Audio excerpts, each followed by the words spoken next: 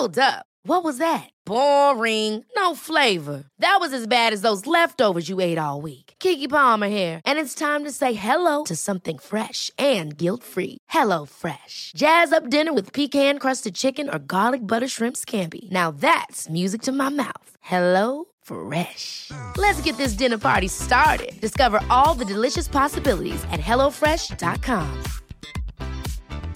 Quality sleep is essential. That's why the Sleep Number Smart Bed is designed for your ever-evolving sleep needs. Need a bed that's firmer or softer on either side? Helps you sleep at a comfortable temperature? Sleep Number Smart Beds let you individualize your comfort, so you sleep better together. J.D. Power ranks Sleep Number number 1 in customer satisfaction with mattresses purchased in-store. And now, save 50% on the Sleep Number Limited Edition Smart Bed for a limited time. For J.D. Power 2023 award information, visit jdpower.com/awards. Only at a Sleep Number store or sleepnumber.com.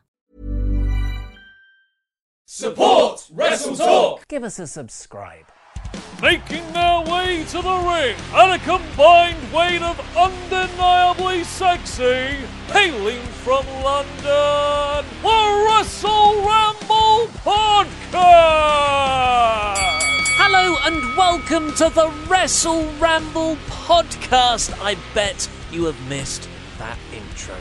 My name is Ollie Davis, and I'm joined by my less tanned co-host, it's Luke Owen. Hello, Swaft Nation, and a hello to you, Oliver Davis. How are you after your Byron Saxton exile? Just amazed. Like, you know, it was really fun to go out there and search for the true identity of Byron Saxton. But what a shocking reveal! I know. It's bloody Pacitti. Adam Pacitti of Cultaholic fame. Do the Podswafters know what the hell we're talking about? I doubt it.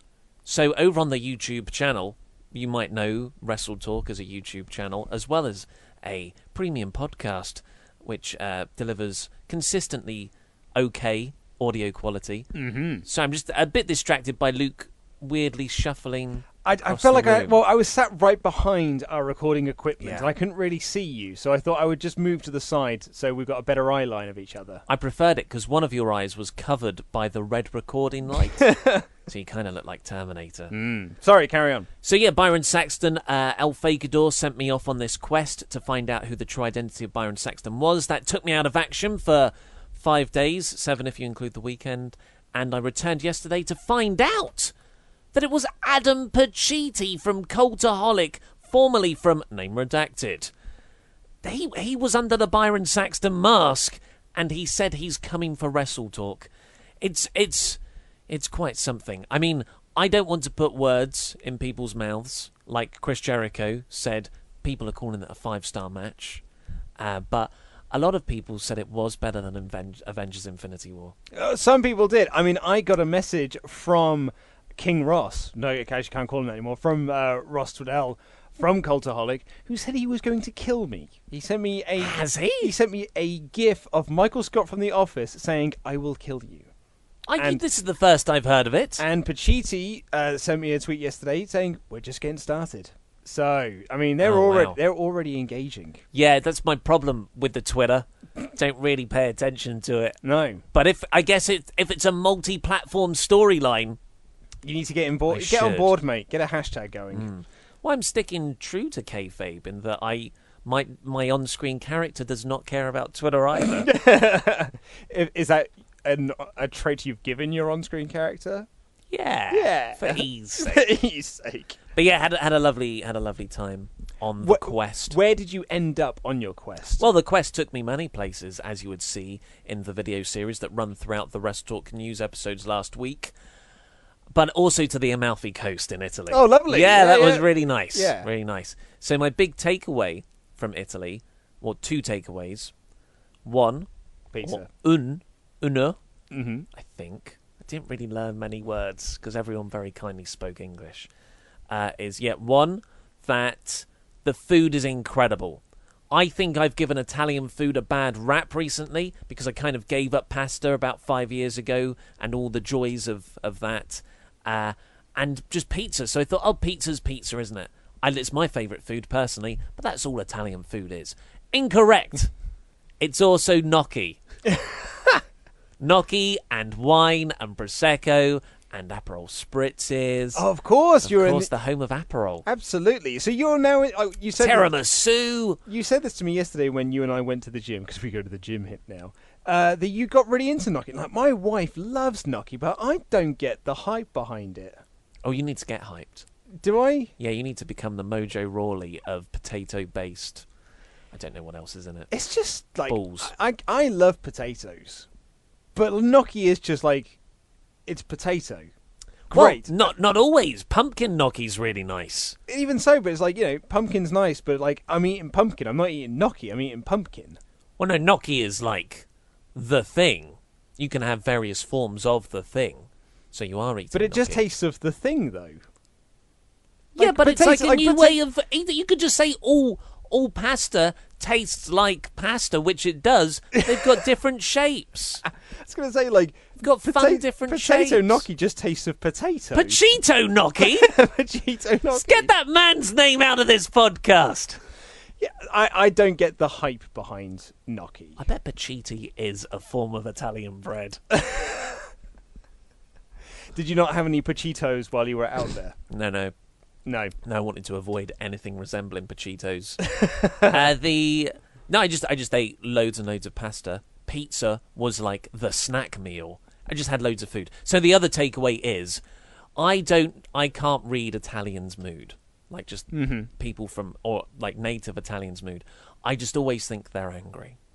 Interesting. But they're not. Like that, I would see two Italians have what I would see as a full-blown row, really arguing, shouting at each other, and then they end with ciao, ciao, and then you just walk away like everything's fine. It's just, I couldn't. Everyone looks like they're angry with each other, but actually they're so comfortable, they can just yell at each other, it seems. It's amazing when you go to a place that you're not used to. So you go to a new country and explore a new land, and you kind of just get a certain feel of what people are like in that area.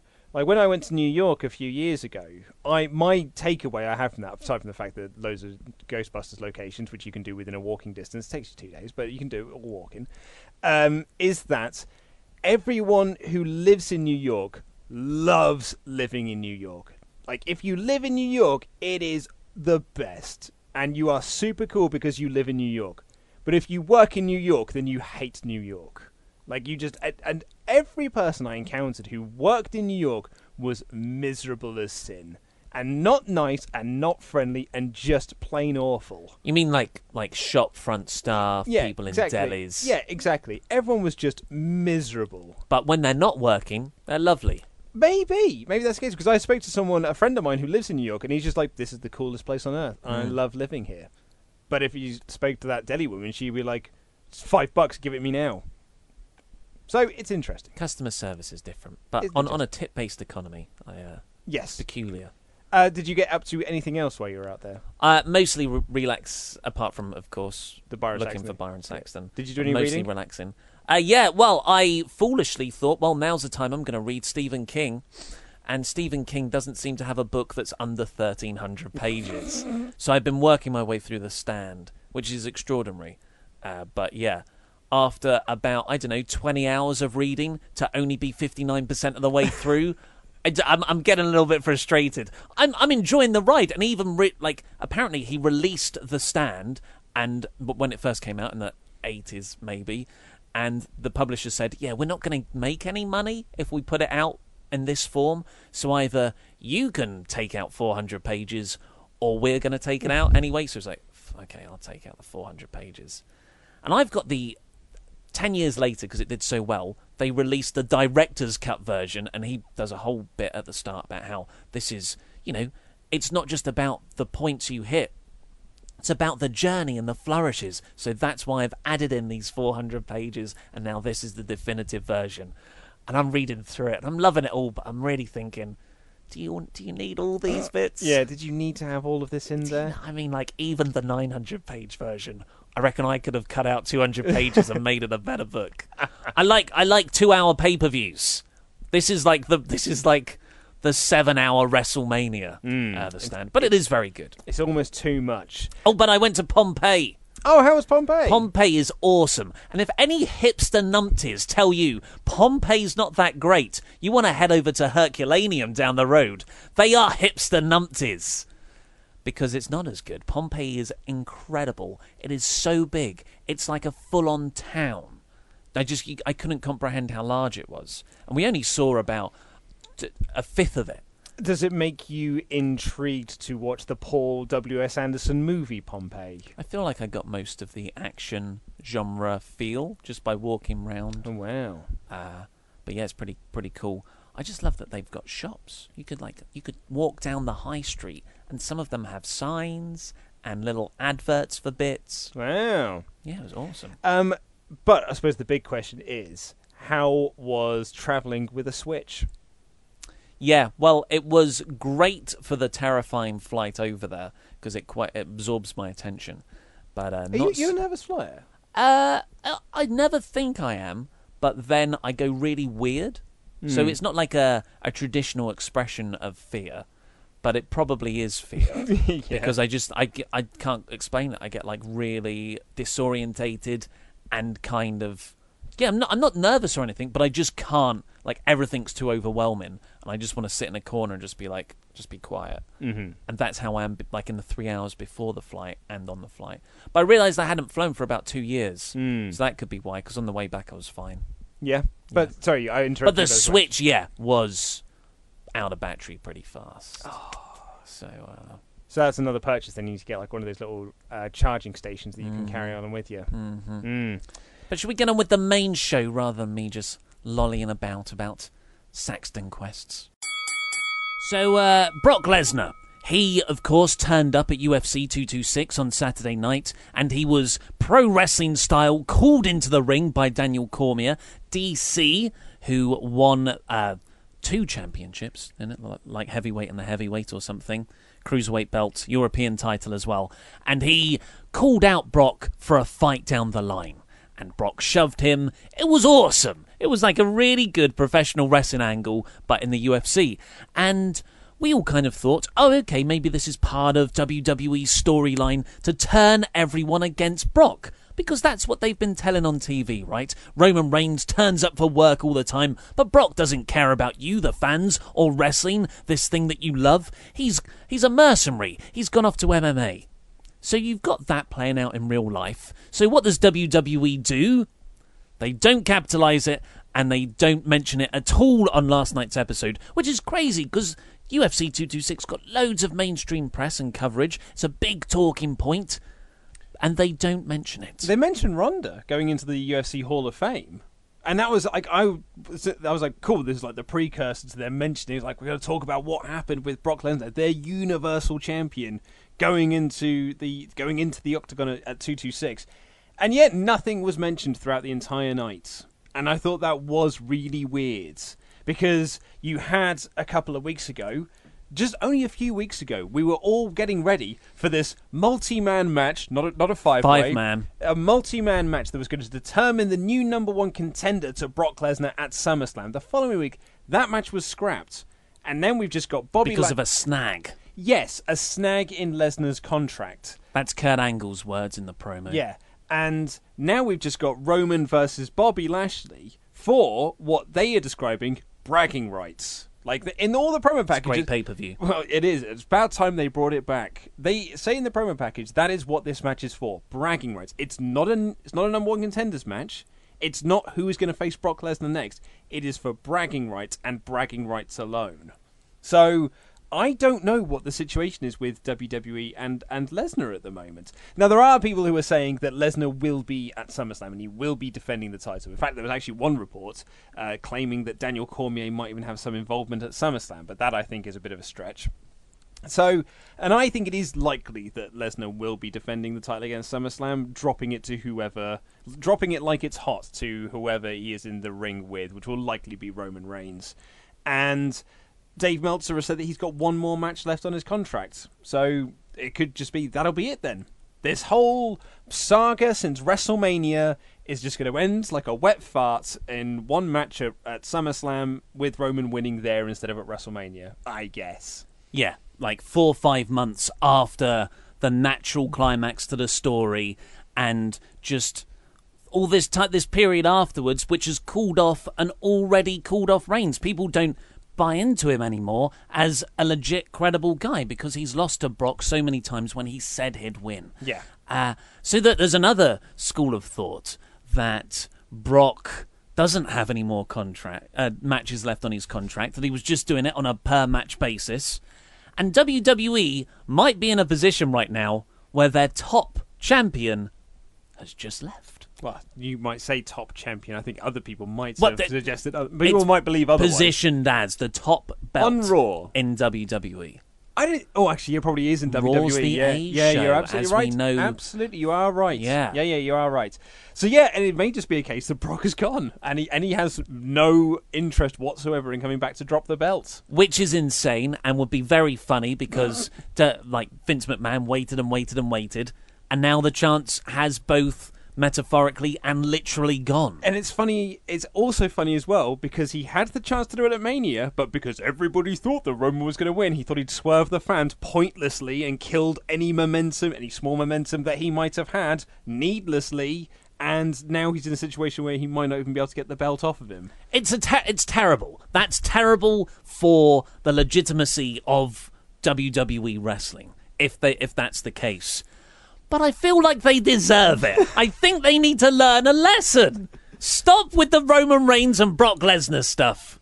Is that what the lesson needs to be? I don't know. Surely the lesson needs to be get a deal signed that you are going to be here for X amount of dates and you're going to drop the belt at this date. Although, I don't want them to sort of rescind and go, oh no, now we don't want to deal with any really big time wrestlers. Let's go back to the idea that WWE are the draw, not the individual stars, which is not true, really. It's stars that catch fire in any sport, and that's what drives up the whole popularity of the company or promotion or business. And if they get scared because of the whole Brock Lesnar fallout and they retreat back into that mentality, I think we can settle him for a pretty rough few years of WWE. Well, yeah, I suppose so. But it's at this point, though, I mean, do you care about the Universal Championship or who takes it off Brock? Yes, I do.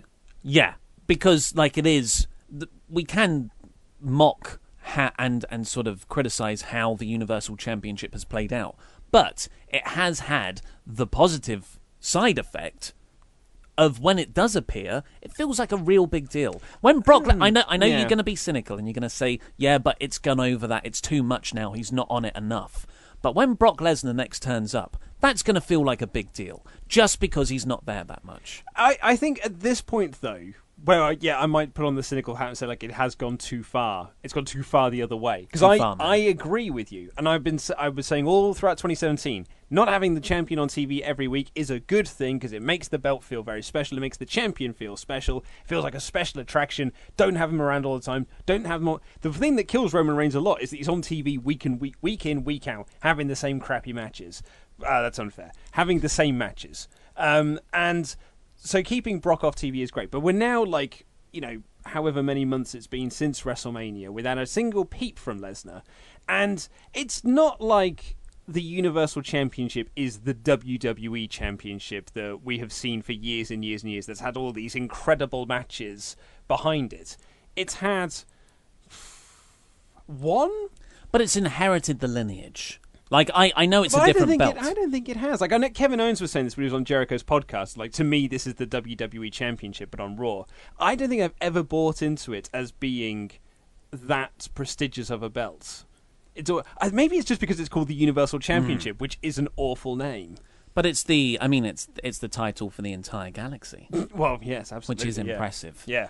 No, in my head, it's always, but whatever the top belt in WWE is, has the lineage of the previous top belts in WWE, no matter what it's called. And I kind of think that's the same for most promotions. Yeah, and I think that's fair enough. I think I'm just at the point now where I've lost all interest in this belt, and lost all interest in who might take it off of him.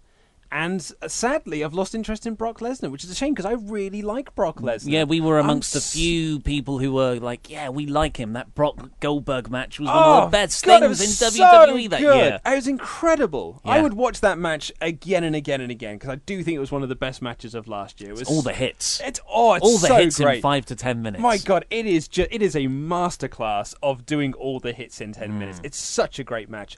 But I've lost a lot of luster for him. Definitely. And that's a real shame. Well, it'll be interesting to see in the next couple of weeks how WWE handles this UFC appearance from Brock, considering they didn't mention it at all. They wrote an article up about it on the website, but that was it, really. Yeah, and it's also important to remember that the website and WWE are two very different things. Like, they are run by different sections of the business. And this company here often doesn't know what this company here is doing, and this company here doesn't often know what this company here is doing. The left hand often doesn't know what the right hand is doing. I mean, let's be honest, the left hand also doesn't know what the left hand's doing a lot of the time. Yeah. But after Extreme Rules, they're going to have to start building something because we're on the road to SummerSlam. Diggity dog. Diggity dog.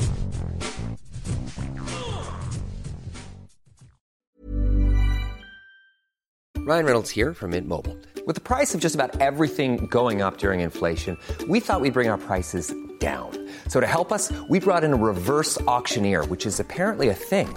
Mint Mobile Unlimited Premium Wireless. How to get 30, 30, bit to get 30, bit to get 20, 20, 20, bit to get 20, 20, bit to get 15, 15, 15, 15, just $15 a month? Sold! Give it a try at mintmobile.com/switch. $45 up front for 3 months plus taxes and fees. Promo rate for new customers for limited time. Unlimited more than 40 gigabytes per month. Slows full terms at mintmobile.com. Ever catch yourself eating the same flavorless dinner 3 days in a row? Dreaming of something better? Well, HelloFresh is your guilt-free dream come true, baby. It's me, Keke Palmer. Let's wake up those taste buds with hot, juicy pecan-crusted chicken or garlic butter shrimp scampi. Hello Fresh. Stop dreaming of all the delicious possibilities and dig in at HelloFresh.com. Let's get this dinner party started.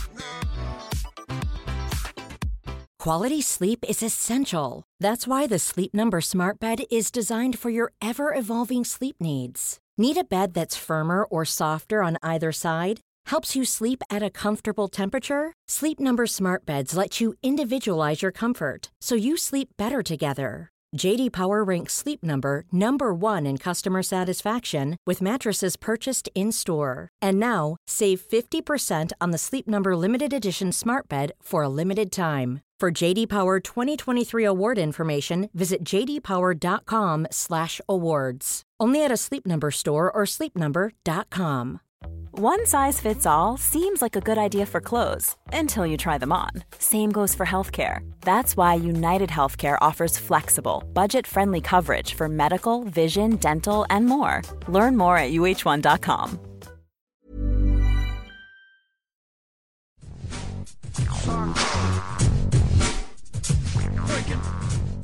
So Raw opened on a video package, a pretty neat one, of Roman Reigns versus Bobby Lashley, which is helpful to me because I was on my voyage. I've only watched YouTube clip summaries of last week's episode of Raw. What did you think you missed?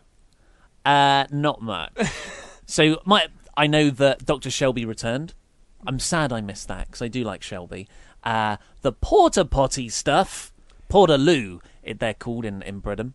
And yeah, the Lashley Reigns thing, which I've heard people said was good last week. I can't figure out why it was good. Why was it good? I think they had a promo. They did. They had a promo segment. They had an in-ring promo segment, and that was when Roman said, "Hey, you were the guy 10 years ago, but then you left, and I'm the guy now, and I'm going to be the guy for the next 10 years." And I went, "Oh dear, that sounds like a not fun time at all." But that sounds very similar to the promos before that, you see. Yeah, it's pretty much the exact same thing. But I did say, and I said this to the fake Ollie Davis last week, that Roman saying, "You left here and you didn't make an impact anywhere." And I'm like, "No, well, you did though, didn't you? Because you had a really good MMA record. I know it wasn't in UFC, but it was a good MMA record." And dominated Impact, TNA, whatever it was called back then. I and think Roman that was saying last week's episode anyway. Roman calling out all these part-timer or you left stuff. We know how this plays out. No, it's not. I made a complete boo-boo there. Yes? No, that was the segment that was 2 weeks ago when you were here. That's why it sounds so familiar. I remember this now. I completely forgot this happened. So last week, Roman had 2 tag team matches. Okay. He had an announced tag team match where it was him and Bobby Lashley against the Revival. I know that also happened 2 weeks ago, but they were doing it again. So the third time they were going to do that match. But then he got beaten up by him and Seth got beaten up by Drew and Dolph. Yes, that was the end of the one before I went away. Yes, and so they had another segment, and then Roman and Seth wanted a tag team match against them, which Kurt Angle said, I'll do that next week. And Roman's like, no, I want to do it tonight. So Roman had 2 tag team matches, and the Revival caused the DQ in the first one because they attacked Roman, and then in the second one, Roman would not tag Bobby Lashley in, despite the fact that he'd already wrestled one match and was badly injured. He wouldn't tag Bobby in. Cool. Well, you'd say it was cool, but then he still won because the Revival got DQ'd for winning too much. On paper, it sounds cool. On paper, if the Revival had won, would have been great because it really would have proved a point. But actually, all Roman did was prove that he was all right. He was absolutely right. He's like, I can handle this on my own, and he did because their team won. He's the big dog, Luke. He retired the Undertaker. He can beat the Revival without tagging in his partner. So Roman, after that video package, is walking around backstage, and he comes face to face with Bobby Lashley. Bobby Lashley's massive back. Bobby Lashley's massive head. And eyes, and he's just got big everything. And the crowd are chanting something. I'm like, what are they chanting? In this Boston accent. Are they chanting for Roman? No, Harvard. Are they chanting for Lashley? No, that's not it either. And I realised they were chanting for the Celtics logo that was in between them on the wall. Yeah. They were chanting for a wall over the 2 wrestlers they paid to see. I couldn't work out what they were chanting, so I'm glad you've cleared that up for me. So Roman's like, get out of my way. I'm going to cut a in-ring promo or something to that effect. He comes out and he calls out Bobby Lashley. Well, yeah, I think Lashley had said that, like, I dare you to call me out. Yeah. And so he went out there and he came out to a chorus of boos. And he said that he goes, no one's ever told me to call them out before. And then he calls out Lashley and Lashley comes out. So, yeah, it was nice to have that segment to set up the segment itself. And then Angle comes out and he's with Corbin, and they're like, hey, you guys, you got to save this till Sunday. Mercifully short. That means Roman and Bobby can't say too much. Yes. I thought that, they didn't have too many lines. And they just went at each other, and they just started doing a fight, and that's when all of the Raw locker room, apart from the stars, came out. I love it when they do this, because I think it's a real telling sign of who WWE thinks is a top star in the company. And then you're like, oh, Finn and Bobby Roode are there, so clearly they're not top stars anymore.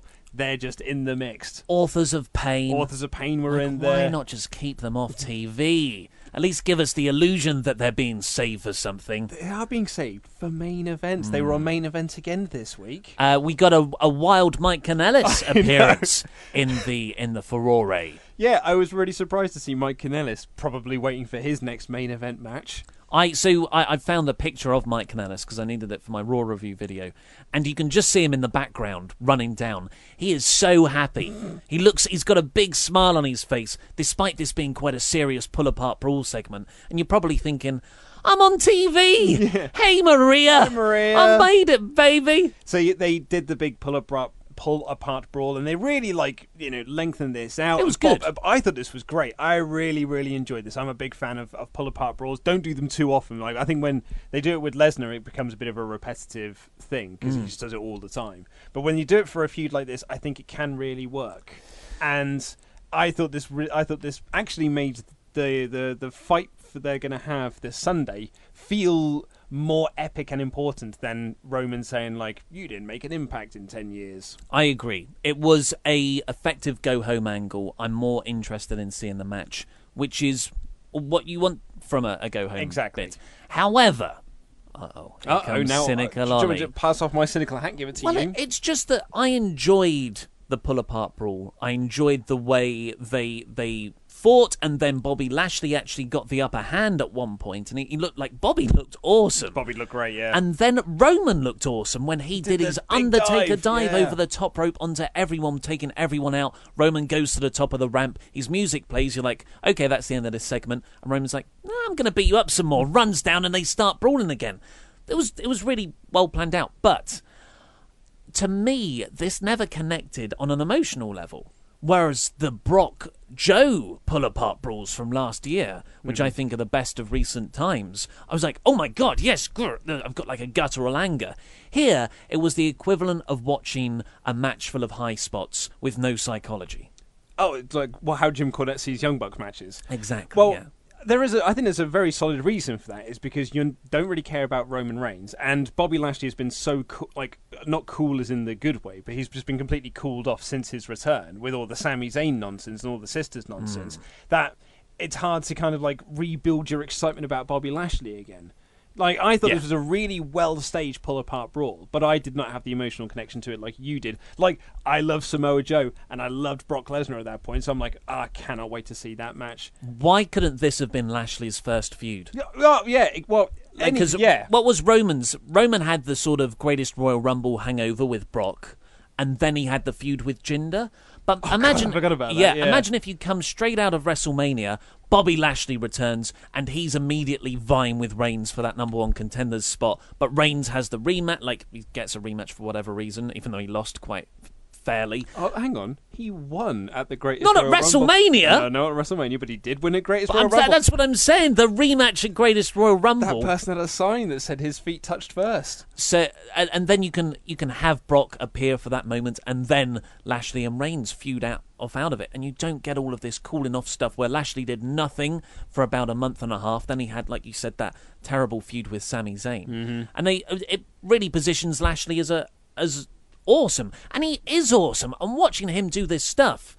He's really impressive. He has got an intimidating ring presence. He's got that star value from being with the company even 10 years ago.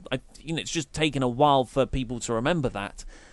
But yeah, I'm hopeful that they can make it work with him, but it would have been a lot more effective 3 months ago to do this. I completely agree. Next up, we had Nia Jax and Natalya taking on Alexa Bliss and Mickie James. Before that... Oh, did we... yes. This was good! So after the segment, after this whole thing, it goes to like TV, and Alexa Bliss and Mickie James are standing in a row watching it on the TV screen at an angle. And Mickie says, and I quote, "It's pandemonium out there. The pain. The destruction. It's crazy." It's like Colonel Kurtz in Apocalypse Now. The pandemonium. That was pretty awkward, but I was so blown away by the seamless transition from me watching the action to it suddenly being on a screen. I thought that was so good. Well done, Kevin Dunn. Like a cat with some shiny keys. Oh. I was like, this is the best thing I've ever seen. Who's more of a fan of segues than this guy? You're right. And that was a hell of a segue. It's pandemonium out there. It's pandemonium out there. It would have been better if it was Kurt Angle looking up from his phone. Oh, it looks like pandemonium out there. Yeah. They're worth $12 million. The destruction. The pain. So, yes, then we got the tag match, and this was building towards Bliss and Jax at Extreme Rules this Sunday, and it was mostly The Miz.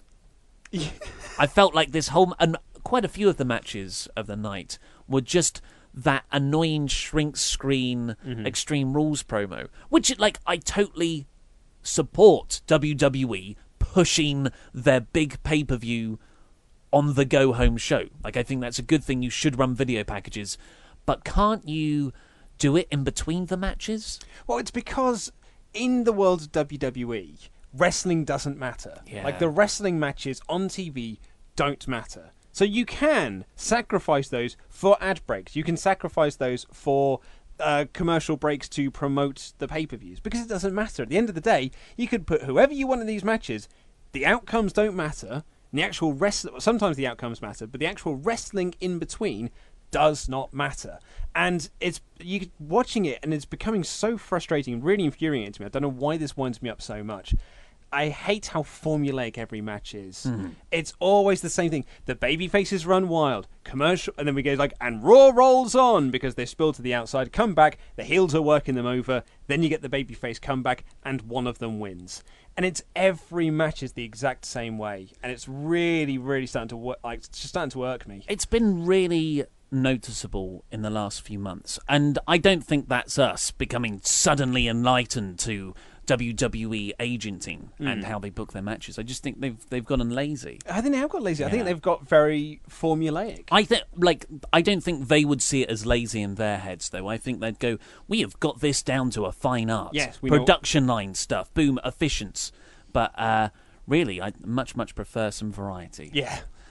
So this was a nothing match, really. But Nia looked really good. Yeah, Nia looked great And when she made her comeback. That was really needed, considering that she hasn't had the best of time since winning the title. Like, she's had all these kind of lame duck moments. But I thought she looked like the monster baby face of old. She destroyed Mickie James. And then Bliss attacked, like, that was the win.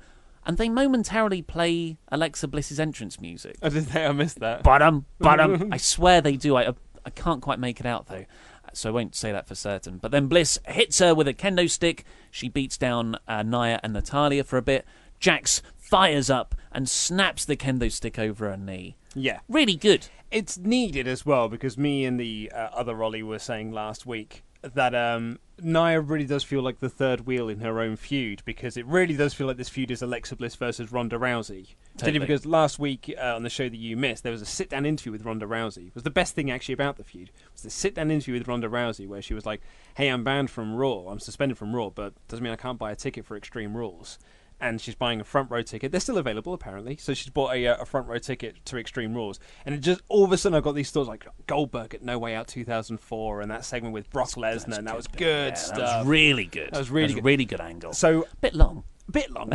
So, and then it led to that Bob Holly Rhino match. Right? Oh, yeah. How's that? Yeah, Bob Holly runs down for the save. He does, yeah. And so I'm hoping for something like that. But again, it just feels like Nia Jax she's the third wheel in this feud between Alexa Bliss and Ronda Rousey. So her having this moment here, I think, was really needed. Should never be my third wheel. No. Good old Nia. Good old Nia. Best friends. So Jax afterwards walks backstage and cuts a pretty okay, nothing fiery, but I just thought in general she struggles with some scripted promos, but this was an okay delivery. Exactly. And sometimes you don't want to razzle dazzle, you just want to be okay. That's pretty much our mantra. Yeah. Here in the rest, we walk into the studio every day, we look at each other like, today we're going to be okay. Yeah. We're going to do the most adequate videos possible. Well, that's what we hopefully we marginally overachieve, and then we have a little party. We did great today, mate. That video we did today, we did all right. That video we did today was probably a 3.25 on the Meltzer scale. Oh, have you seen the new Being the Elite, where Kenny Omega, the Young Bucks come over to Kenny Omega, and they're like, "Man, we're really stuck in a rut. We're only having 4-star matches." And Omega's there, like reading this book with glasses on, and he says, "Oh, I can let you in on the secret to break the scale." And the Young Bucks, we've tried psychology, we've tried this, we've tried that, and Kenny Omega, have you tried European-style submission moves? Yes, we've tried European-style submission moves. It's really good. That's very good. They're very good, obviously. Yeah. After that, we got Kevin Owens and Braun Strowman in a video package recapping the insanity that I missed from the previous week. Yep. It was so. I mean, you have to see this whole segment as a whole, because it plays out for a long old time, because the match doesn't happen. Like, yeah, Owens just runs. He just runs away and he gets counted out, and then you get this long segment of him running out. There's also a lovely bit of payoff from the previous week. So remember the previous week where he had the valet? Yes. And the valet didn't have his keys. So he parks up his car last week, and he gets his keys, and the valet's like, "Do you want me to?" He's like, "Not this time. I'm not falling for that again." And so he keeps the keys on him. Then when he runs away from Braun, he gets out. The valet is standing there, and he's like, "Oh my! I haven't got my keys because I'm still in my gear." That was really nice, and that's when he was like, "I need to hide." So he hides in the porta potty. Braun comes out, he's like, "Where is he?" And then he's like, "Can't find us." Like, "No, it's not Batman." He's like, "Where is he?" And then he smells Owen's fear, and he grabs the porta potty, which thankfully had a harness on it, and he drags it all the way through the arena. There was clutter everywhere in this arena. and he somehow managed to get this porta potty through without it falling over or getting stuck on anything. And there's debris everywhere. The Riot Squad had a proper old riot backstage.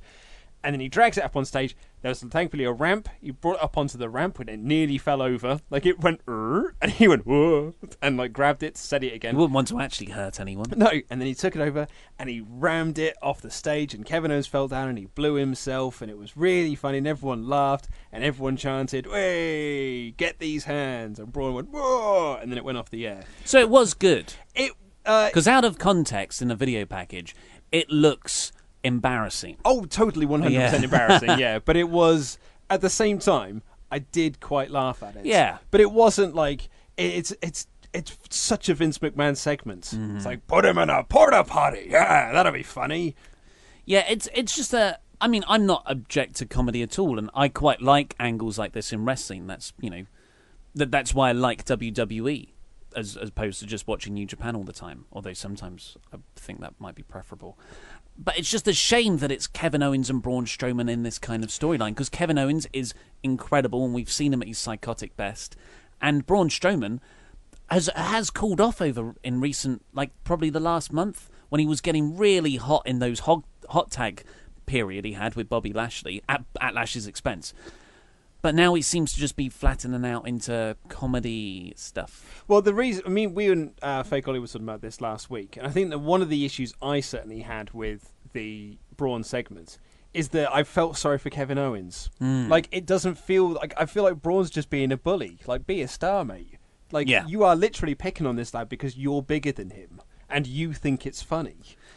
I quite liked it when Owens and Braun almost got together as a tag team. Wonderful. And that's the other thing, is like, it doesn't feel like Kevin Owens has done anything to deserve it. Yeah. It just feels that Braun woke up one day and was like, do you know what I'm going to do? I'm going to pick on Kevin Owens. Yeah. And that's all he's done now for the last 5 weeks. Well, so Owens is very scared now of Strowman, so he goes to Kurt. Kurt's on his phone, of course. He's in Kurt's office, and he says, I'm going to be professional. I've got a doctor's note saying I can't compete, but I'm professional, so I've turned up. I'm going to stay in your office, because that's kind of the safest place to be. Yeah, and I say, he's got this doctor's note, and he says that the safest place for me to stay is in here, is in your office. So I'm going to stay in here with you all night long. And I thought, this is going to lead to some really good comedy segments. Kurt Angle and Kevin Owens doing some comedy segments backstage. This should be really... No, they did one. They did one segment, and I was like, oh, what a waste. Mm-hmm. Yeah, you're right. There's missed potential there, definitely. Yeah. Mojo Rawley beat No Way Jose next. 4th week in a row they've done this. Is it really? 4th week in a row. But they haven't wrestled every week. It's been Mojo kind of... Yeah. It's long-term. Well, it's long-term storytelling. Here is what this story is. Week 1, it's like this is fantasy booking warfare. Week 1, Mojo Rawley beats No Way Jose. Week 2, No Way Jose wants a rematch. Mojo says no. Yeah, but that was the week with Trev, or whatever his name was. Whatever it was. Week 3, No Way Jose asks for a rematch, and Mojo says no. Is that what happened? Yeah. What a thrilling turn of events. And then he beat him up round ringside, which he also did on week 2. And then week 4, No Way Jose asked for a rematch, and Mojo had a rematch and won. Yeah. Rawley seemed to dominate this as well. I thought Rawley looked great in this match. And that big Alabama slam to finish it off. Yeah. Better than Bob's. Oh, don't let me use that. Jeez. I prefer the Pounce as a finisher, though. Yeah? Yeah, I much prefer the Pounce. That's good as well. Yeah, his running charges are really good. Coach said that Mojo Rawley rivals Bobby Lashley for athleticism. That is Coach going into business for himself there, mate. But this was... the faster you can move Mojo up and into a proper storyline and give him an actual proper feud, the better. This is a storyline. This is a feud. Yeah, I know, but proper one. Like, you're absolutely right. This is the pure definition of treading water. Like, this Mojo must have turned up to work on Monday and was like, again, this is what you've got. You've had 7 whole days to think of something, and this is what you've got. It's the payoff, Mojo. I guess so.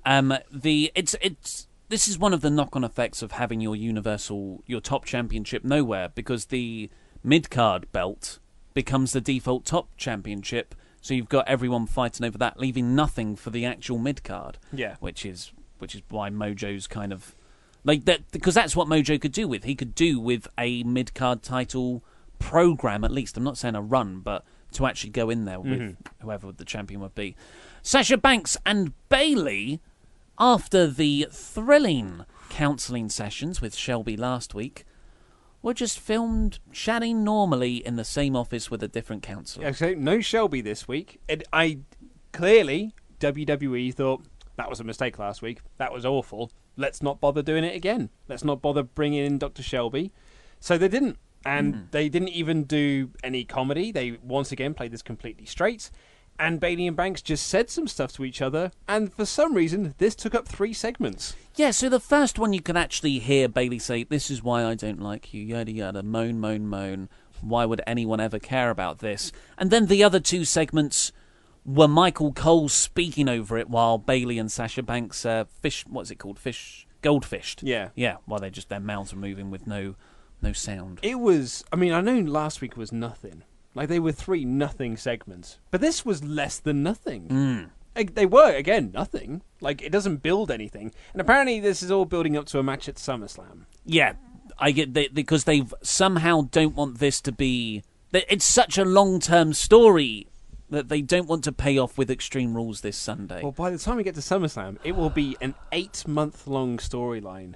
And actually, thinking about it, because I was doing some research because my weekend video is on this storyline technically started in September last year when Bayley made her return from injury, because that's when they started playing up the friendship between Bayley and Banks. And then that sort of was all building up, and then Corey Graves was doing, like, "You can't trust Banks. You can't trust Sasha Banks. She'll always be stabbing you in the back." That's what Corey was doing from September to January. And then when Banks finally stabbed her in the back. So actually, by the time we get to SummerSlam, it will have been almost a year since this feud started. Mega powers explode. Move aside. We've got a new year-long build in place to take the crown. Or it's going to build to the women's tag team division, and they're going to be the Team Hell No of the division. Then we got Seth Rollins walking around backstage. He runs into Jinder Mahal, who was the SmackDown champion this time last year. And now he has got a gimmick that just screams, "You have a glass ceiling above you, and you're not going anywhere, mate." Yeah, it's like, okay, so what we've done the sort of Maharaja stereotype side of things. What else happens with your ethnicity? Can we have him make curries? Oh, no, that seems a bit too on the nose. Yeah, maybe. Let's have him do a meditation guru gimmick and preaching peace and stuff. That's it, yeah. Which is, like, that's the gimmick he had when he first returned to WWE in 2016. He was like, he'd preach peace, but he'd be a hypocrite because when the match would start, he'd actually be rather aggressive. But here, he just seemed like a good guy trying to preach the very positive benefits of meditation and a mindfulness practice to Seth Rollins. Seth had no time for that. No. I assume he puts his mind and his muscles in his CrossFit sessions. That's what he is. CrossFit Jesus, so he has got a different God to pray to, I guess. It's not just working out the muscles for Seth. He's working out his mind in those. Which is the biggest muscle of all. Oh, yes. Like, Rollins played up to it. Like, I should be about peace, not about burning it down, because really I'm burning parts of myself down, which I thought was quite funny. Yeah. And then Jinder started meditating, and Seth just walked away. Yeah. Yeah. I feel bad for Jinder now. It's being sidelined with a gimmick that is going to go nowhere. Yes, but this is like really where he should be. Yeah, for his quality. He's turned into a very good promo, but he's not a main eventer. No, oh god, absolutely not. Nowhere near the main event. That much is fine. I preferred the modern day Maharaja. I didn't think there was anything wrong with that gimmick. It just needed to be in the mid card. But again, it's people not having much to do because the mid card has no title. Yeah. Seth Rollins walked away from that meditation skit to come out for a live promo in front of the crowd, and I've read and hyped his 2 out of 3 Falls match. It's not that. It's an Iron Man match. 30-minute Iron Man match against Dolph Ziggler for the Intercontinental title this Sunday, and he cut an all-right promo. Yeah, it was. Although I will say, Here Comes the Kingslayer is my new It's Boss Time. Yeah. Yeah, Here Comes the Kingslayer. Yeah. Yep. It grated on me, actually, this week. And Dolph Ziggler and Drew McIntyre eventually come out. Dolph was cutting a good promo. He is always a good promo. Like, he's one of the most animated guys. And I was thinking when he was talking, he kept on calling Seth Kid. Like, here's what you do, kid. And that's the kind of uniqueness to speech you don't get for other characters in WWE. They all have the same basic dialogue. But Dolph has his own little spins on things that he puts in that makes it feel like a Dolph promo, but everyone else feels like a WWE promo. Thought that was interesting. But that all fell apart when he botched a line and he was saying something, and then out of nowhere he just said schlam, and the crowd laughed. Dolph really quickly made up for it by just going full force into an unrelated line in his promo. But I was... Something about schlam really made me laugh. Yeah, you have said nothing but that. This is my favourite moment of Raw. Schlam. Schlam. Summer schlam. schlam. Schlam. Summer schlam. Yes. Body slams. Yep. Oh, Alabama schlam. Alabama schlam. Yes, I'm going to try and make that a thing. It would help me out if everyone just comments schlam. So that's SCHLAM. Hashtag schlam. If you've made it this far, 36 minutes in, hashtag schlam. Just let us know. Comment it on some other YouTube videos you watch. Just confuse people. Yeah, I mean, there's a certain group that are trying to invade us, so certainly we recommend doing it over there. Actually, well, no, I'm not saying you should, but you certainly could. I'm just saying if you want to schlam it up. If you want to schlam it on over there. Schlam the breeze on someone else's channel. Exactly. Maybe go over to Coldaholic, we're going to destroy you in whatever Predictions War happens. So this is when Seth then eventually said... Dolph had a few really neat lines about being the most... having loads of wins at a college. He was the winningest wrestler, it was what he said. He goes, I had the winnings, and he racked up 121 wins at Penn State. And him and Drew have got really good chemistry together on these sorts of things. He's like, how many wins did I have, Drew? They sort of do all this sort of stuff together. And I really like this. And I thought Drew was really great in this segment as well. I'm really high on Drew McIntyre at the moment. And then Seth has Seth is like, why? I loved it when he was saying, why do you keep following this guy around? You're so much taller, you're so much better, you've got better music, because Dolph's is rubbish. Why do you keep following him around like a lackey? Sorry, Dolph's music is excellent. The record scratch is the problem. And then Drew was going to see it, and then Seth goes, it's because Dolph knows secrets, doesn't he? He knows the secrets. And then said, it's because you have had intimate relationships with sheep. Well, he didn't say it so overtly as that. He hinted that... He essentially called him a sheep shagger. Yes. Now, there is a big problem with that. That is not a Scottish stereotype. That is a Welsh stereotype. So, that doesn't work at all. Yeah. It would... What sort of tickled me more was that Seth then said, what, does Dolph have photos? Oh, that's a bit rich coming from you, Seth. He of the leaked sexy photo fame. Which my cousin Wendy was a big fan of. Yeah, big being the optimum word. Yeah. So, he said his brain was the biggest muscle. Yeah, the it's tissue. It's not a muscle, guys. It's an organ. It was weird. It was so I didn't hate it, though. No, I didn't hate it, but it was my first thought was that's not a Scottish stereotype, and that's why you've done it, because you're trying to do a stereotypical Iron Brew. That's a typical Scottish thing. But I have sympathy that it's America, and sometimes they just say British, which is all those things, all of them together. I mean, do they even know what Wales is? I don't. Yeah. When all these there's save the whales, they're what's wrong with the country? Yeah. So I don't mind that it's the wrong country. What I do mind is just not very funny.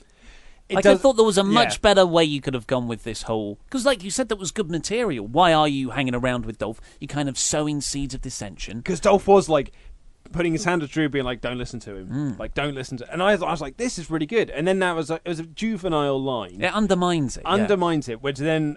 with the double whammy of just and it's incorrect. It's an incorrect stereotype. It's an unfair stereotype on Wales. And hypocritical. And then, so Drew eventually does, he challenges Seth to a match. And I was like, yes, mate. He looked so good when he was challenging. Oh, God, he's amazing. And then he goes into the ring. Seth bails out. And I said to him, you should be careful because I'm a bad man. Which I thought was quite cute. Mm-hmm. And then he bails out, and Drew was so angry, and I loved him in this segment. Yeah. I thought he was great. Drew's a superstar. He really is. Bo Dallas beat Matt Hardy next in Okay, so backstage before that, the B team for the 4th week in a row were dressed up Yeah. as the Deleter of Worlds, and Curtis thinks that Bo is Bray, and they do all of that sort of stuff, and it's like, yep, cool, seeing this. And then they came out and they cut a promo before the match, and then Deleter of Worlds cut a promo up on screen, and then did their blub, and then they're in the ring, and then it led to a match. And it was a nothing match. My only note from this is that both Bo and Matt were wearing the same T-shirts. They wrestled this match wearing the same outfit. It's just I understand that Bray Wyatt had the unfortunate car accident, and whatever plans you might have had, Which reportedly was his fault. Whatever plans you might have had was have been thrown away a little bit. But I don't trust that they had better plans anyway. I think this is what they were always going to do, just the same thing week after week after week. And there's just no originality there. And we were there at the UK Raw shows in London, and that was when the B team first became a thing. And we were all so into them, they were super over, and now I just couldn't care less, and they actively kind of annoy me.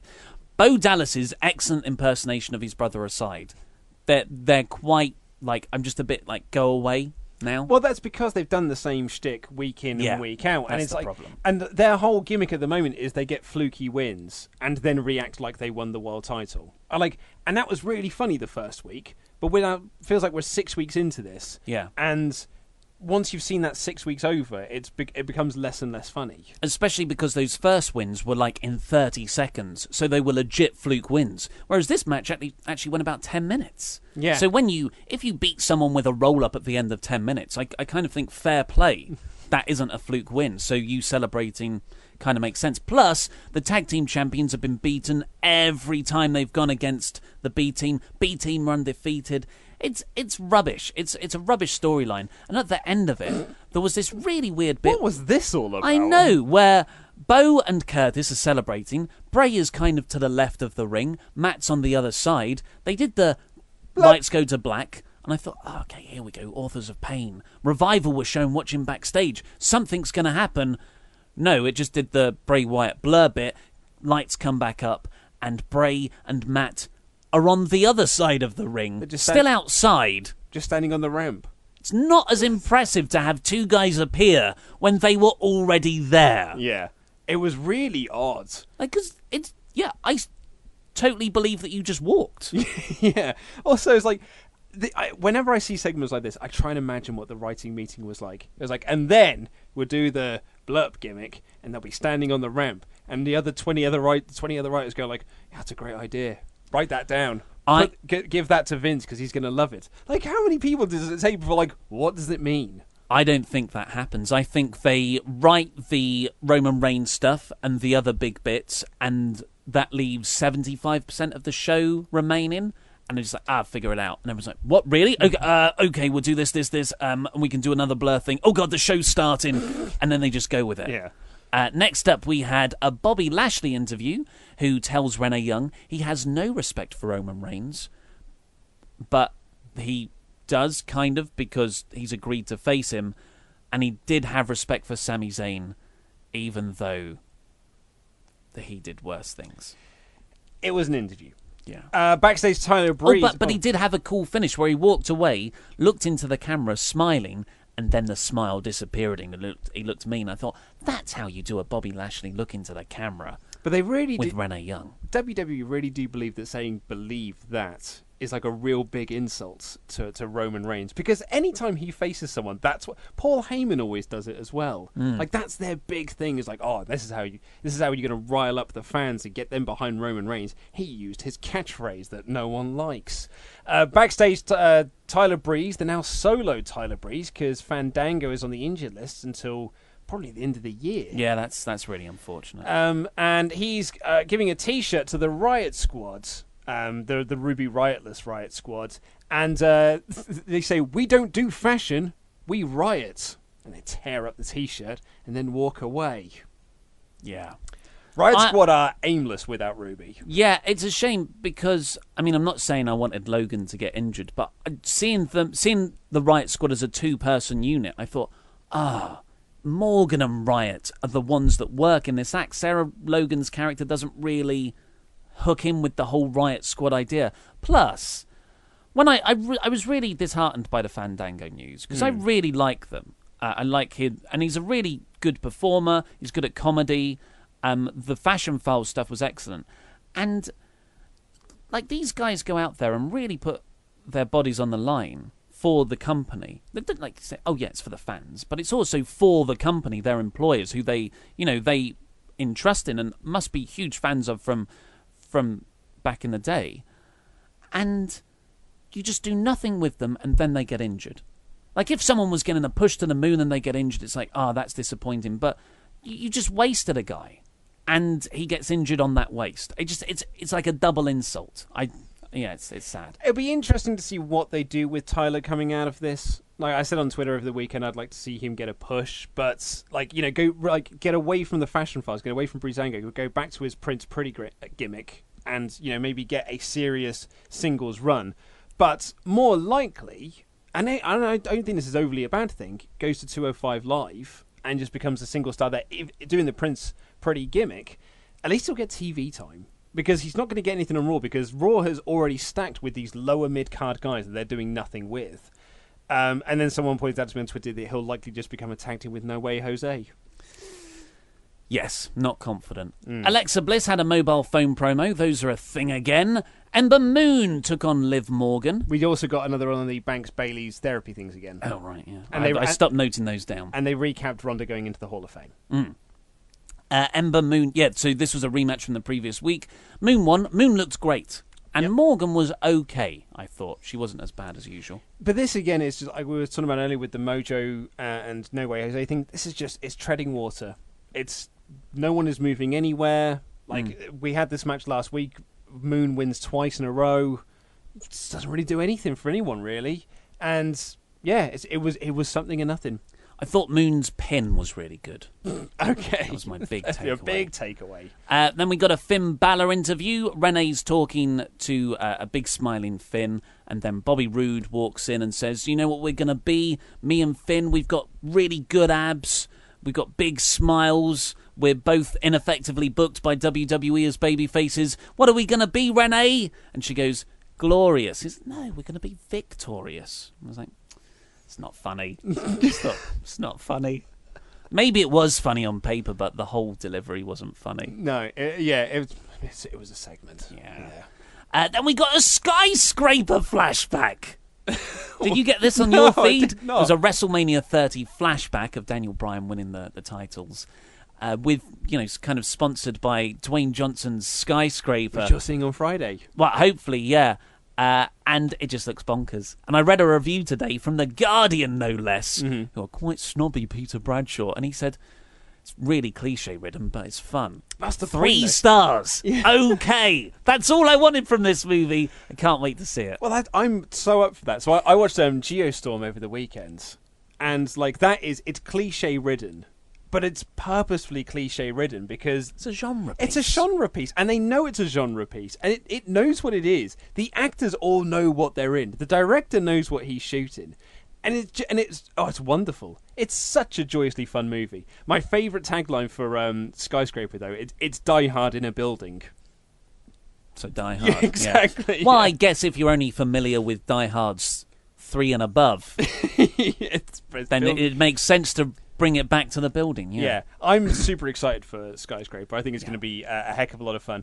Guardian had a fascinating article last week talking about them being snobby writers. If you're not au fait with The Guardian, which is a UK newspaper, they posted an article last week where a journalist was tasked about why are people getting addicted to Fortnite, this game. Mm-hmm. So she was given 7 days to play Fortnite and then write up this article about why people are getting addicted to Fortnite. And the article is not about her playing Fortnite. It is about her saying, I don't have an Xbox, I don't have a phone good enough to play the game online, so I asked if I could borrow an Xbox. He said he could, but then I was out, and then he left it in a hotel, then I think I lost it, and then I tried to install it on my Mac, and it didn't work, so I don't know.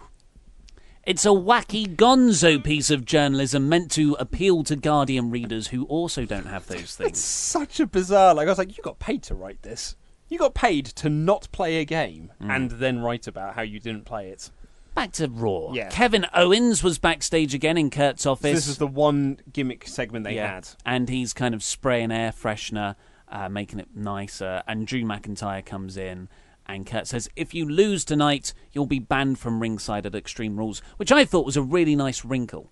Yeah, added to the main event. Giving the main event a bit of stake. It's like last week on SmackDown, it was Team Hell No versus the Usos. And if the Usos won, they would be added into the Extreme Rules tag team match. It just adds a little bit extra into there. Although the boom mic fell into shot on this. It was like The Room. It was hilarious. It was a return. The boom mic debuts. Then we had Baron Corbin and Elias taking on Finn Balor and Bobby Roode, which opened with a Elias concert. Haven't had one of them for a little while. Well, he said that he's been away recording his debut album. But he hasn't been away because he was there at TV last week. We saw him on TV last week. I really hope WWE are going to put out an album. Well, they did say he was getting a network show because they teased during the Hall of Fame when they announced something else to wrestle and all these other shows. They did say that they were going to have it was like Elias Unplugged or something like that, and it was just going to be him in a studio singing songs. Oh, that's brilliant! Or an audience with. I want the Nirvana Unplugged MTV special from back in the 90s, but it's Elias, and it's full of just the WWE roster around him. Yeah, and he can just insult each and every one. That sounds great to me. And then they all hit their finishes on him. Send the crowd home happy. Then Baron Corbin. Did you know Dave Grohl was nearly not on Nirvana Unplugged? Oh, really? Yeah, fun little fact for you, because he just hits the drums too hard. And during all the rehearsals, they were like, can you hit the drums softer? And he was like, no. And so they rocks out too much. It got to the point where they were about to get on stage, and then someone found brushes. And he was like, oh, cool, I'll just use these then. Nice. Then Baron Corbin walked down and he sung a duet with Elias, which was Itsy Bitsy Spider, but it was changed to Itsy Bitsy Balor. Yes, because you see, Baron Corbin is tall, and Finn Balor is not as tall as Baron Corbin. If you think this sounds familiar, it's not. You haven't seen this feud in the last month. Well, I have sympathy with WWE. You spend a lot of time planning promos in advance. Maybe you've pre-written some of those promos or scripts. You don't want those to go to waste. Just all that big cast stuff shifted over to Raw. Yeah, he's gone now, so no one's going to remember it, so we could just do it with someone else. This was lame, but the content was lame, but I thought Corbin's performance and the way he really got into the awful singing, he was bad, but in the best possible way. Elias was great. He had a really, really great song. The crowd were really into it until he said that Boston's rubbish, and the Boston crowd did not like it and started chanting F you at him in that wonderful accent they have. Harvard. So the tag match itself, I thought, turned into quite a fun match near the end. Yeah, formulaic, but it was fun by the end. At the end of it, Roode tried to hit the glorious DDT, but Corbin reversed and hit the end of days, and he won. Which makes sense. Smart finish. Corbin faces Balor at the pay-per-view this weekend. Corbin gets the win, but not over Balor. Yeah. So I did see, Dave Mills is not reporting, but he was talking about on Wrestling Observer Radio, I think it was the weekend episode, that Bobby Roode was also losing house show matches to Mojo Rawley. And they were saying, I think this would probably tell you what WWE think of Roode at the moment. And that he's speculating whether this is going to lead to a Bobby Roode heel turn, because WWE's mentality is usually like, well, if we turn them heel, everyone will forget all the losses they had previously. So we can actually just beat him like a drum until we do the heel turn, and then it will be a brand new character. Really hope so. And then they can ineffectively book him as a heel as well. Kevin Owens was backstage again in Kurt's office, and this is when Braun Strowman shows up, and Kurt makes it a steel cage match for Extreme Rules this Sunday. Now, I thought that was a good stipulation, because the whole thing's been based on Owens running away, and the cage is a way to keep him in with Braun. But on the Wrestling Observer radio review, Brian Alvarez was real sniffy about it. Why? And said, oh, what, so the whole point of a cage match where you have to escape the cage?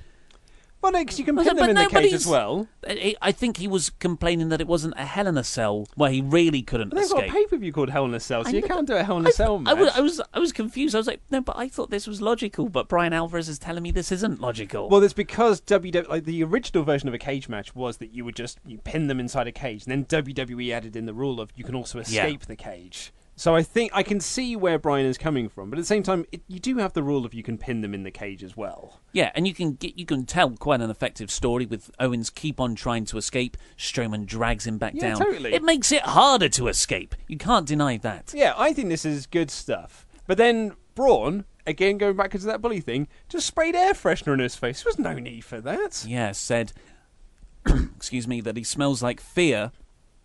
And then Kurt Angle had this really stupid, guffawing expression on his face. Poor old Angle's laughing at this poor lad who's just had air freshener. Like, that gets right in your tongue, and then that's all you can taste for hours. Send them both to counselling. Well, yeah, I mean, we talked about this last week. These two would have been so much better in these counselling segments. They can both do comedy really well. It'd have been so much funnier than Banks and Bayley not doing comedy. Definitely preferred that style of comedy more for them than the current one. I know I said earlier that they should be in more serious positions, but I think that would work. But if you'd have done that and then to set these two up as a new tag team, like essentially a new version of Team Hell No, it would have been so much better than doing it with Banks and Bayley. Also, Kurt Angle's edict on Raw is just like, hey, we settle our differences in the ring.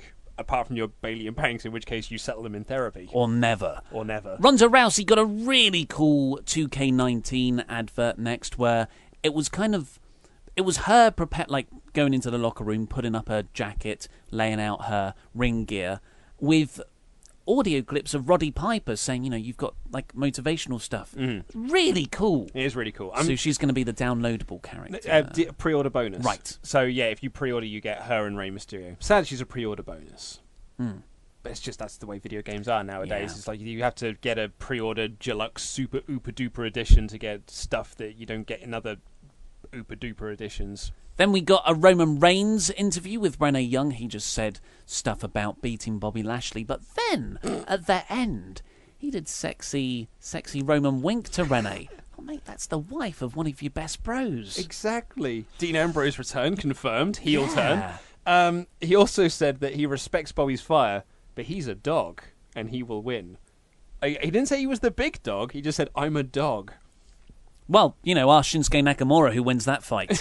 Maybe sometimes being a dog is enough. Maybe.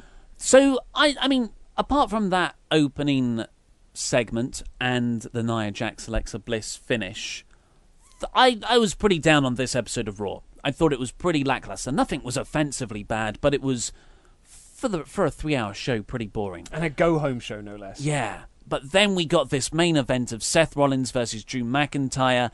It had a big-time feel right from the outset, just because Drew's in the ring. Yeah. And I feel like he doesn't wrestle that much, actually. So when he is in there, it's, oh, God, this is going to get serious. I mean, I might be wrong on this, but it might be like his first or second singles match since coming up. Yeah, because he's been paired with Dolph for so long. And it was just, I thought they had an excellent match based around both guys' characters. And originally I wrote, it's a great big man versus small man match. But that isn't what it is, because Seth Rollins is not a small man. It's a big man versus not so big man match. And it was all based around Drew just being so confident, but being able to back up his confidence. Yeah, and he was using his strength. Yeah. And the whole point was that, and the commentators actually did a really good job of putting this over, is that Seth needs to use his speed. But Seth couldn't use his speed because every time he tried, Drew shut it down by using strength. It was a really well-told story. And I really, really enjoyed it. Yeah, from the start as well. It wasn't a typical babyface heel thing. When Drew powered Seth into the corner because he's so much stronger, Drew let Rollins come out. Oh, it was so great. Even with a gesturing to be like, let's try it again. So it was sportsmanship, but it wasn't really nice, let's have a fair match here. It was, nah, I'm much better than you already. And just some of the spots in this were really cool. Drew catching Seth off a dive and doing a sort of gut-wrench suplex onto the apron, hardest part of the ring. Huge belly-to-belly on Seth at one point, across the ring. There was I think the best moment was when Drew's in the Tree of Woe, and he crunches up to get Seth on the top rope and throws Seth across the ring. It was wicked. It was really good stuff. And Seth did the high fly flow, and he hit a buckle bomb on Drew, which was really impressive. And then at the end, Dolph tries to get into the ring. Seth gives him the stomp, but turns around into a big old Claymore from Drew, and Drew McIntyre wins. He pins Seth Rollins. This loss doesn't hurt Rollins going into Extreme Rules because it was Dolph that caused the interference, and it gives Drew a really big win. Yeah. Over an established guy, and Drew looked awesome in the process. And Drew gets to be at ringside for the match at Sunday, which just keeps this whole little trifecta of a feud going. Yeah. And I thought, and it builds up Dolph's character as someone who's going to cheat to win or get an advantage at least for the match. Everyone's characters were well served. Everyone feels better coming out of it. And it was a bloody good match as well. Yeah, I really, really enjoyed it. It actually gave me a much higher opinion of Raw coming out of it because it's how you leave them, folks. And this left me with actually a pretty big smile on my face. And it was only until we started recapping it here that I was like, God, there was a lot of dross on this show. Well, one of the things after that match was done, I was like, God, if you didn't know, if you didn't keep up with the day-to-day WWE and you just watched this episode, you'd think that Seth Rollins was the top star. Yeah.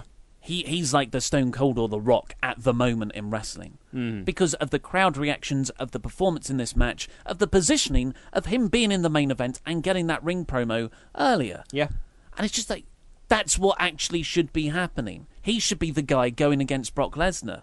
Yep, I mean, yeah, mate, you're preaching to the choir. Absolutely, you're preaching to the choir. So overall, I think we're both agreed. It was, although the bookends were really good, everything in the middle really dragged it down. Just because it was quite boring, I found. Yeah, but what great main event. Did you give it a I gave it a poor overall. Yeah, a poor 2 out of 5. 2 out of 5. Yeah. So I'd pretty much agree with that. Someone asked me on Twitter and I said I was tempted to bump it up to average just because I like the main events, but really that was more or less it. And I really like the pull apart brawl, as you said, the bookends.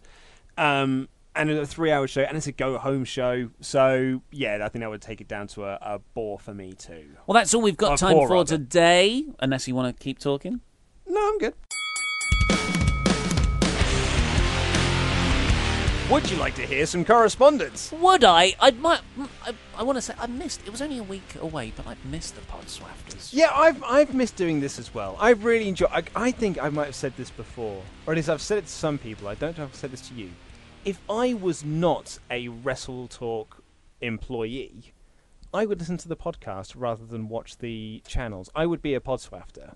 Because I think this is the most fun version of what we do. This is the most relaxed, laid-back thing. And so I didn't tell you this. The Saturday before I went on the quest, there was a New Japan show in Milton Keynes that Wrestle Talk had a presence at. You couldn't be there because you were at a wedding. I was at Sean's wedding. But I was. And I feel like loads of people came up to us and were like, love the show, yada, yada, yada. Get rid of Luke was common feedback. Yeah. And I had a lot of people get in touch with me on Twitter to have a go at me because I wasn't there because they wanted to tell me that I should quit. Yeah, see, you're letting people down. I know. In so many ways.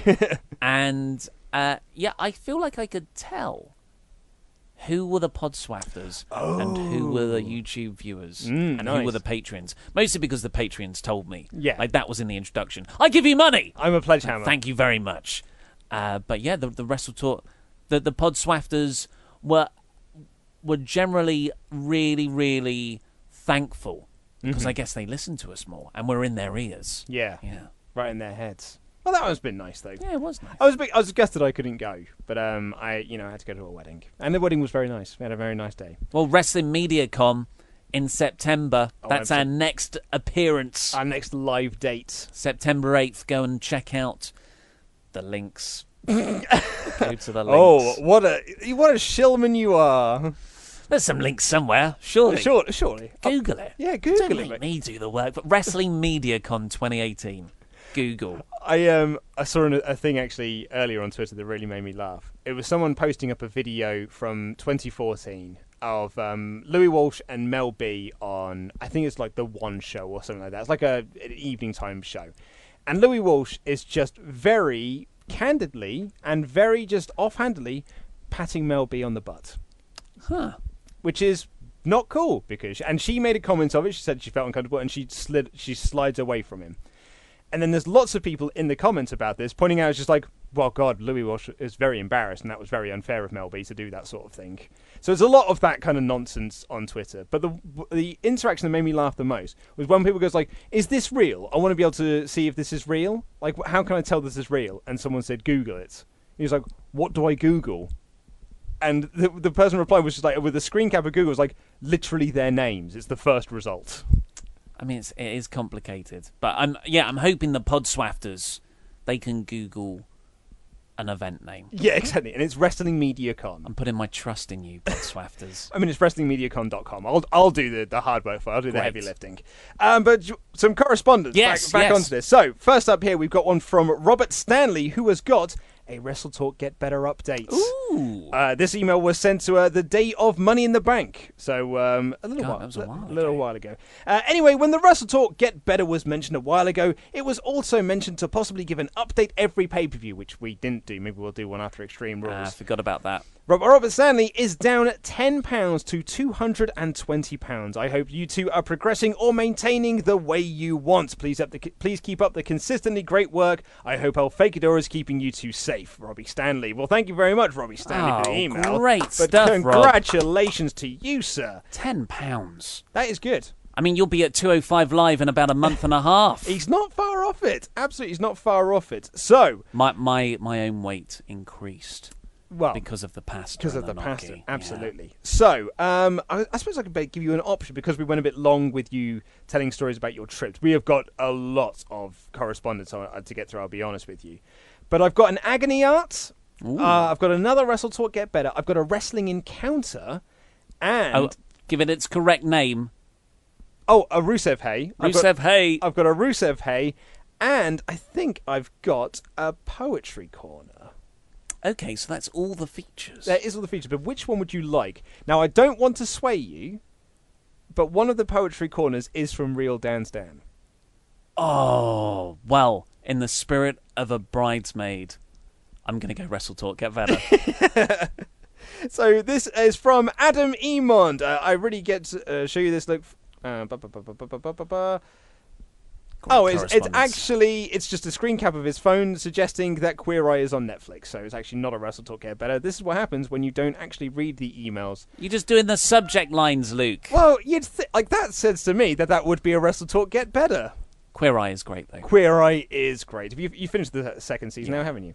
So, in fact, I'm going to give you a Agony Art from a regular emailer who leaves comments as well, Jumping the Smark. Yes. Great name. Great name. Hey, Luke and Ollie, I would like some relationship advice. Ooh. For context, I have just graduated my junior year in high school. I don't know what that means. Yeah, what is that? Right. Do some high school. How old is so college junior is year uni, I think. In high school. Listeners, take note of this. This is called a Google. Students are typically between 16 and 17 years of age, depending on the country and student's birthday. Okay, so sixth form. Or yes. What we call college. And then you go to university. I was going to say, but Americans seem to merge college and university as one. Yeah, mine was sixth form, because I did not go to college. Yeah, same. I opted to go to do sixth form. My friend went to college, and he flunked it. Right. Anyway, about midway through last school year, I developed a crush on a girl in my class. Ooh, I had known her at that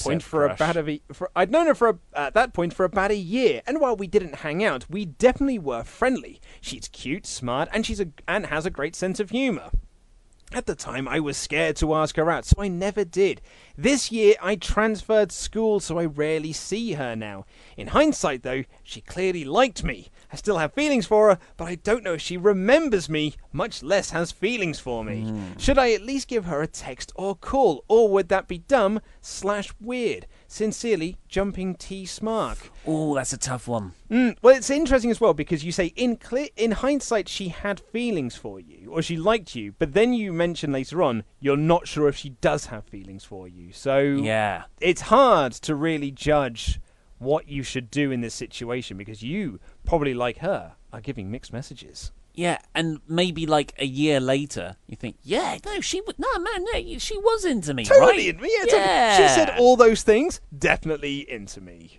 Plus, if it's been a year, I wouldn't advise a sudden text, because that implies. And if you do, it should be around 3 a.m. on a weekday, because that's somehow a bit more weird. Because you should be preparing for work, or school. It could just be a drunken thing if it was at a weekend, but no, a Tuesday 3 a.m. message.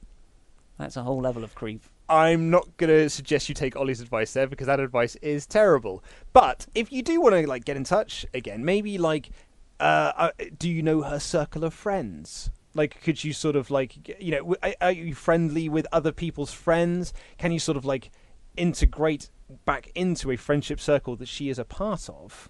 And that way, then you can kind of start. Because, I mean, although he's transferred schools, I don't know if he's moved far away. If you've moved to another town or another state, that does cause problematic issues. I mean, it's 2018, it's a different kind of world. But that's harder to do. It's harder to do, my advice, if you've moved cities. Yeah, because then it becomes a whole long-distance thing. Another idea that popped into my head, maybe you do it romantically. You create yourself as a secret admirer. Now, my idea to do this is to disguise your handwriting. So what I want you to do is maybe cut out letters from magazines and write a nice romantic message. I can't wait to smell your hair. I will find you. Just because that's romantic. That's confident. Yep. You can't run. Yep. Because you can't run from my love. Yep. Another really good thing to add into that is to find preferably her Facebook profile picture, because that's something you can access, but burn the eyes out with cigarettes. Yes. Yes. Because I see you. And, and put mirrors behind the... And just keep writing, I see you, because that is an Avatar reference. That's for love, right? I see you. Yeah, actually, just don't write anything else. Just I see you, I see you, I see you. And if you don't have the magazines to do that, maybe just a red pen, a red very, what's the word? Viscous, liquidy pen. And then the Facebook profile picture is a really good idea. And blow your nose and put that into the envelope as well, because she might think it's something else, but I don't think she will. Yeah. I'm sure it'll be fine. I think we've solved that. Solved that issue. But in all seriousness, if you are within the same town and you want to try and get romantically involved, friendship groups are the best way to do it. I think what you need to do is start again from the bottom. You need to rebuild this friendship and then work your way up to it. Don't go straight in with. Granted, he did send this a while ago, so he might have already done this. You want long-term booking. That's exactly it. Long-term booking. Yeah, but send in some more details, because it sounds kind of mixed. Yeah. So I'm afraid we're going to have to leave it there. Fun fact for you, peeling behind the curtains, Ollie's put me in charge of the timing of the intros and outros now. And although he's put me in charge of this, he's it's 10 minutes for the intro, 10 minutes for the outro. Keep an eye on things. So I brought my phone in to do a timer. He set his own little timer there as well. Still got my own timer. Just in case. Just in case I'm ignoring it and I'm just going to pretend. You get carried away. I know. You love the correspondience. I do love correspondience. And that's all I'm there. I'm just here to catch you if you fall, buddy. And we've got so much of it that we do need to get through. So we've got some wrestling encounters, some Rusev Hayes. Next time, I've got one here. We've got one that's called Backstage with Eric Young. I've got a meeting with Keith Lee. I've got lots of Rusev Hayes coming up in tomorrow's episode. But also a trip into Poetry Corner. And the SmackDown review, obviously, things like that. The boring part. The boring part, yeah. We're also going to have a bonus episode this week because, holy hot damn, it is a pay-per-view week. There is a pay-per-view this Sunday, if you forgot watching Raw.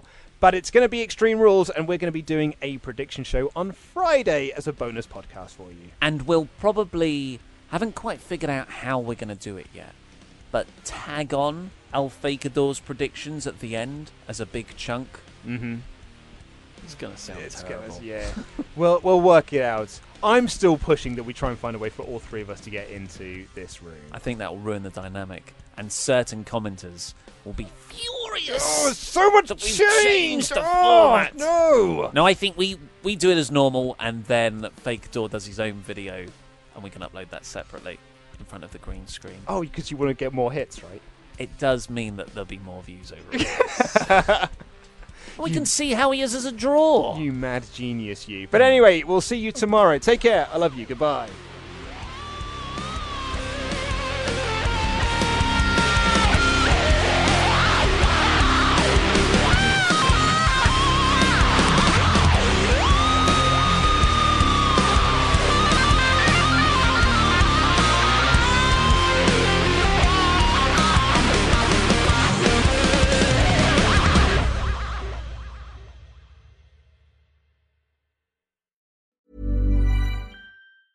Ever catch yourself eating the same flavorless dinner 3 days in a row? Dreaming of something better? Well, HelloFresh is your guilt-free dream come true, baby. It's me, Keke Palmer. Let's wake up those taste buds with hot, juicy pecan-crusted chicken or garlic butter shrimp scampi. Hello Fresh. Stop dreaming of all the delicious possibilities and dig in at HelloFresh.com. Let's get this dinner party started. Hi, I'm Daniel, founder of Pretty Litter. Cats and cat owners deserve better than any old-fashioned litter. That's why I teamed up with scientists and veterinarians to create Pretty Litter. Its innovative crystal formula has superior odor control and weighs up to 80% less than clay litter. Pretty Litter even monitors health by changing colors to help detect early signs of potential illness. It's the world's smartest kitty litter. Go to prettylitter.com and use code ACAST for 20% off your first order and a free cat toy. Terms and conditions apply. See site for details. Even when we're on a budget, we still deserve nice things. Quince is a place to scoop up stunning high-end goods for 50 to 80% less than similar brands. They have buttery soft cashmere sweaters starting at $50, luxurious Italian leather bags, and so much more. Plus, Quince only works with factories that use safe, ethical, and responsible manufacturing. Get the high-end goods you'll love without the high price tag with Quince. Go to quince.com/style for free shipping and 365-day returns.